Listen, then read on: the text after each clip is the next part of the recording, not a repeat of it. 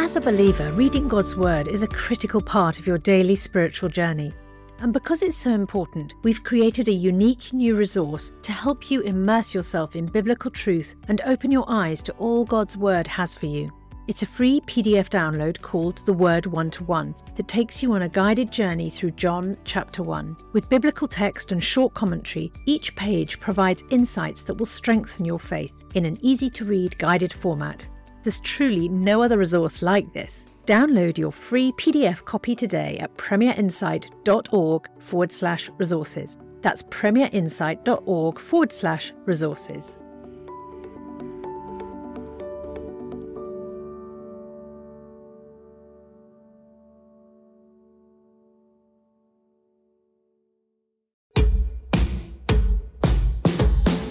Understand, defend, and share your faith with confidence. This is Unapologetic from Premier Unbelievable. Thank you for listening to Unapologetic, the show which aims to help grow your confidence in thinking through and sharing your faith. I'm Ruth Jackson, and before I introduce this week's guest, just a quick reminder to head over to our website, premierunbelievable.com, to find more shows, articles, and resources. And if you register or sign up for our newsletter there, you can get yourself a free ebook. And we'd love to know what you think of the programme. You can get in touch via our social media or by emailing unbelievable@premier.org.uk. Today is the first of our two-part interview with Pastor Jon Tyson. Jon is senior pastor of the Church of the City in New York. Originally from Adelaide, Australia, Jon moved to the United States 20 years ago and now lives in the Hell's Kitchen neighbourhood of Manhattan with his wife and 2 children. He is the author of numerous books, including Sacred Roots, A Creative Minority, The Burden is Light, Beautiful Resistance, and The Intentional Father. I caught up with Jon during the summer, and this is part 1 of our conversation.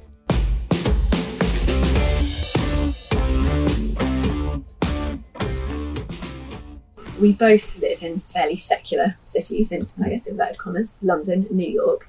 What do you think are some of the big, I'll just dive in, what are some of the big objections that you see, and why do you think that is? Why is there such a kind of move towards secularism and away from Christianity, if you think that is the move that we're seeing? I think there are general objections to the Christian faith that have always been there. The problem of evil, perceived problems with the biblical text. How can this book that teaches these things be good news? The behavior of Christians. Hey, Jesus said these things, and you sort of have enmeshed politics in these things that don't fit together. So I think there's, those general things that Christians in every age have wrestled with. I think those answers are coming back. They're probably a little more widely known. I'll say I find non-believers now who have never read the Bible but are aware of the genocide passages in the Old Testament. It's like 10 years ago, I never got anything about genocide passages. So I think, with the rise of the internet, people are sort of Googling and finding things. So I think that's a part of it. But there's obviously more specific things. As our culture has changed, we're exposed to different views on sexuality. There's obviously a lot of multi-faith conversations, very sincere people from other religions. We've got access to them now. They're not people over there that we go and do missions with. They're people that we work with. So I think all of that stuff is sort of pressing in on us, and the typical person, I think, feels like they need to have a theology degree in apologetics to have a conversation with people at a coffee shop. It's in our face, it's obvious, and it's everywhere. Why is that happening? I think globalization is doing something. I think technology is doing something. I think younger generations are just exposed to people that used to be either problems or issues, and now they see them as their friends who are very kind. And how could the Bible exclude people of certain categories? The way we form identity and meaning and values has been changed by secularism, what Charles Taylor calls exclusive humanism. We don't think we need transcendent points of reference in order to find meaning and wonder and value.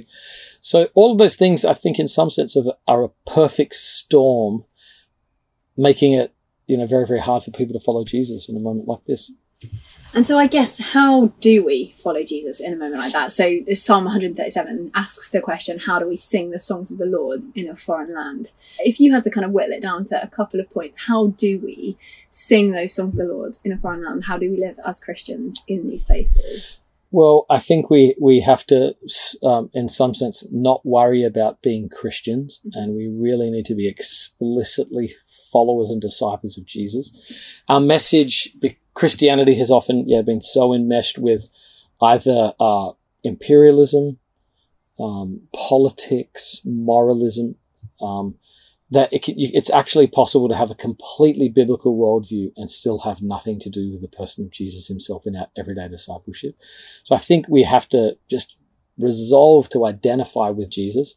Number two, our message has to be the kingdom of God, not a given, not hinging it on a particular political or legislative vision. Not that there's not secondary implications, but we have to preach the kingdom of God. It's Jesus and the kingdom of God, reclaiming those two things as our central personal commitment and then vision of the world. I think we have to stop over-identifying with social categories with a desire for acceptance. I think we need to just be willing to just be loyal to Jesus and let the chips fall where they may.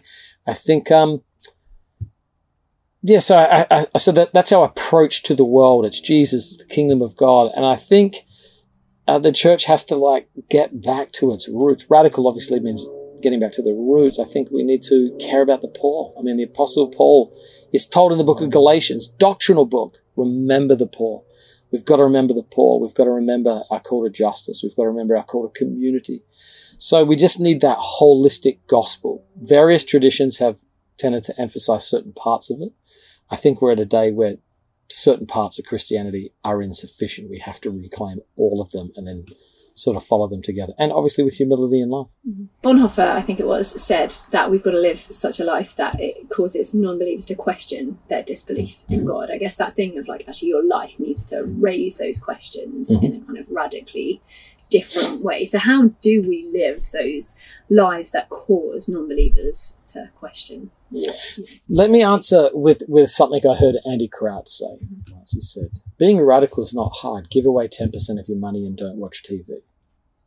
He's just who does that? Nobody.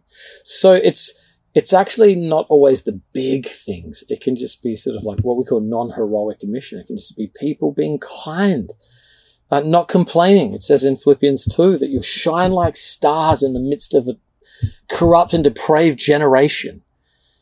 In the universe, if you just don't complain, do not grumble or complain. Loving our enemies is a classic. Do good to those who hurt you. It's just getting back to those simple teachings of Jesus.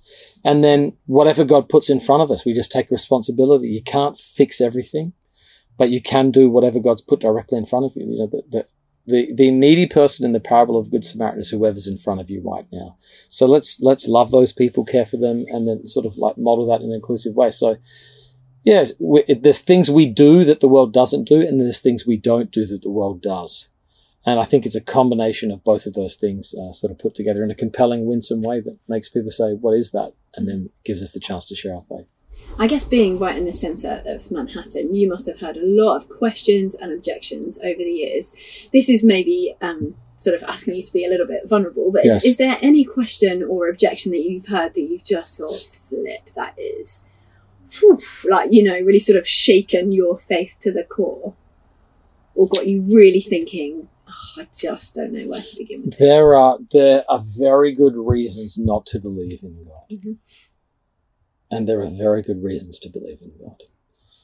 I think the problem of evil is, I think Plantinga's free will defense is adequate, but I don't know if it's quite emotionally sufficient. I think the problem of evil is something that haunts me tremendously.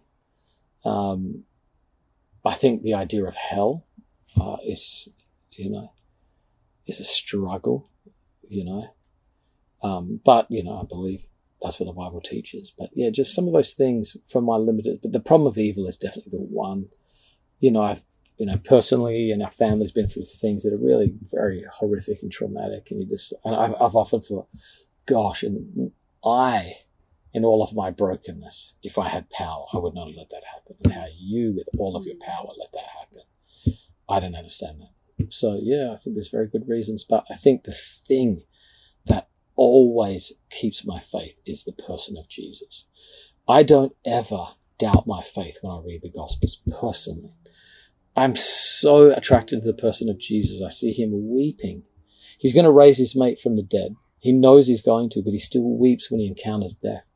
So I think, I just can't get past the person of Jesus, and the problems with my faith plus the person of Jesus are better for me than problems and no faith. So is that how you kind of reconcile some of those doubts in your own faith, by sort of pressing into the person of Jesus? Yeah, and like take a look at the doubts. Read about it, see it, acknowledge it. We live in a very complex world. It's full of brokenness, pain, heartache. So, yeah, I don't want to go around those things. I think that wrestling with that makes your faith truer and better, It's a deeper kind of love. It's a faithfulness.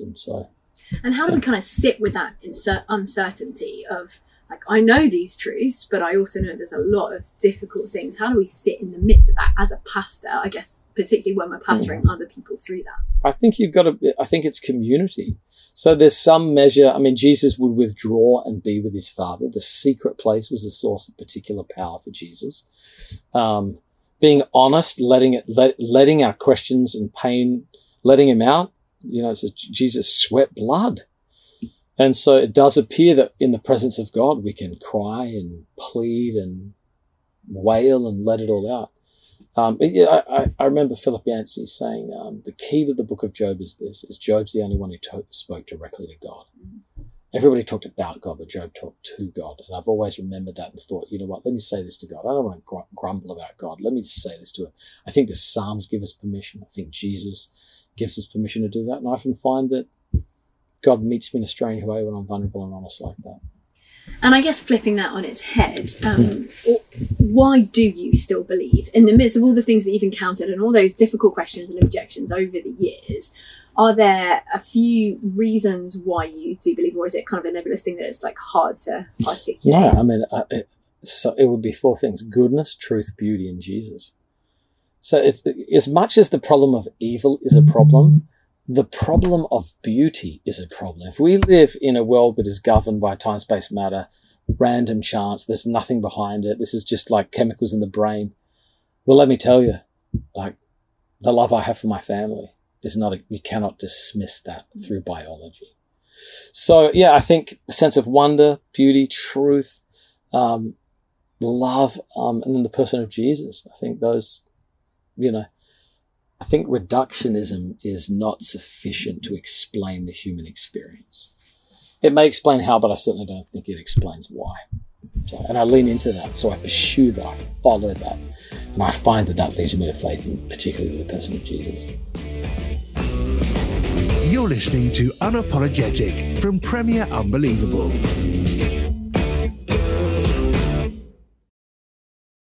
So if you were in an elevator in New York with, I guess, like a young Gen Z for the English listeners, young person who was totally apathetic to the gospel, not interested at all, what would your kind of 5-minute elevator pitch be to that person to kind of show them that actually the gospel is relevant for their life? Well, I don't think I'd start with a pitch. I think I would, what was Jesus' approach? He's at the woman at the well. He's like, you thirsty? Do you want living water? Jesus is basically like, how's life apart from God going for you? And I think that's what I would do. I think it would probably start by asking questions like, hey, how's it going? What's happening in your heart?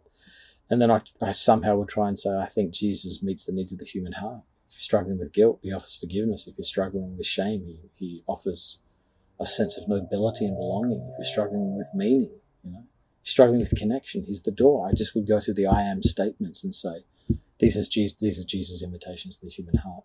And if you're thirsty or if you're lonely, you can come. Do you want to come over and chat about it a bit more? Probably, or something. if it wasn't weird. And I guess in some ways, like people who are sort of antagonistic to the gospel, in some ways are slightly easier because at least they've been thinking about it and they've got like strong objections. In some ways, I think what I find the most difficult is the people who are totally apathetic. Oh, that's just your truth. How do we reach people who are apathetic about the gospel and the claims of Jesus, do you think? I think Paul has an approach. He's trying to reach the Jewish people. And what he says is this idea of sort of spiritual envy, provoking them to jealousy. And, you know, I think it's Peter who says, live such good lives amongst the pagans that though they accuse you of doing wrong. So I think I would just try and model the fruit of the Spirit. Who doesn't want love, joy, peace, patience? When you see someone like that, Peter again goes on and says, like, there's going to be some kind of hope in you that makes people go, where'd you get that? So I would try and model it. I think more than anything, try and live a beautiful, compelling life that people say, how do I get some of that? And you mentioned earlier the kind of the traditional apologetics things of like truth and goodness, but you're talking there about beauty. Do you think in some ways in today's culture, beauty is more important or perhaps a better starting point than some of those more traditional? Yeah, I think beauty has the ability to sneak past our rational defenses. You know, I just think it does something. I think art is important and the church has to reclaim its vision of art. It's always actually had a very strong history with the arts, but I think for the most part now we've sort of relegated that. We've got bad imitative art.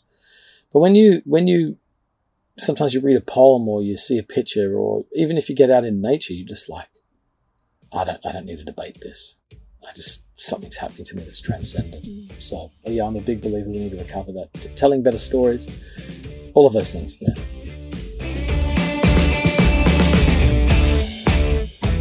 Thank you for listening to Unapologetic. I'm Ruth Jackson, and I was speaking there with Pastor Jon Tyson. As always, you can find out more about our guest through the links with today's show. And don't forget, there are more shows, articles, and resources at our website, premierunbelievable.com. You can also register there for a free ebook. Thank you for listening, and see you next week, where we'll be carrying on our conversation with Jon Tyson. We'll be hearing more of his story, as well as talking about culture, young people, and parenting. You've been listening to Unapologetic. For more shows, resources, and our newsletter, visit premierunbelievable.com.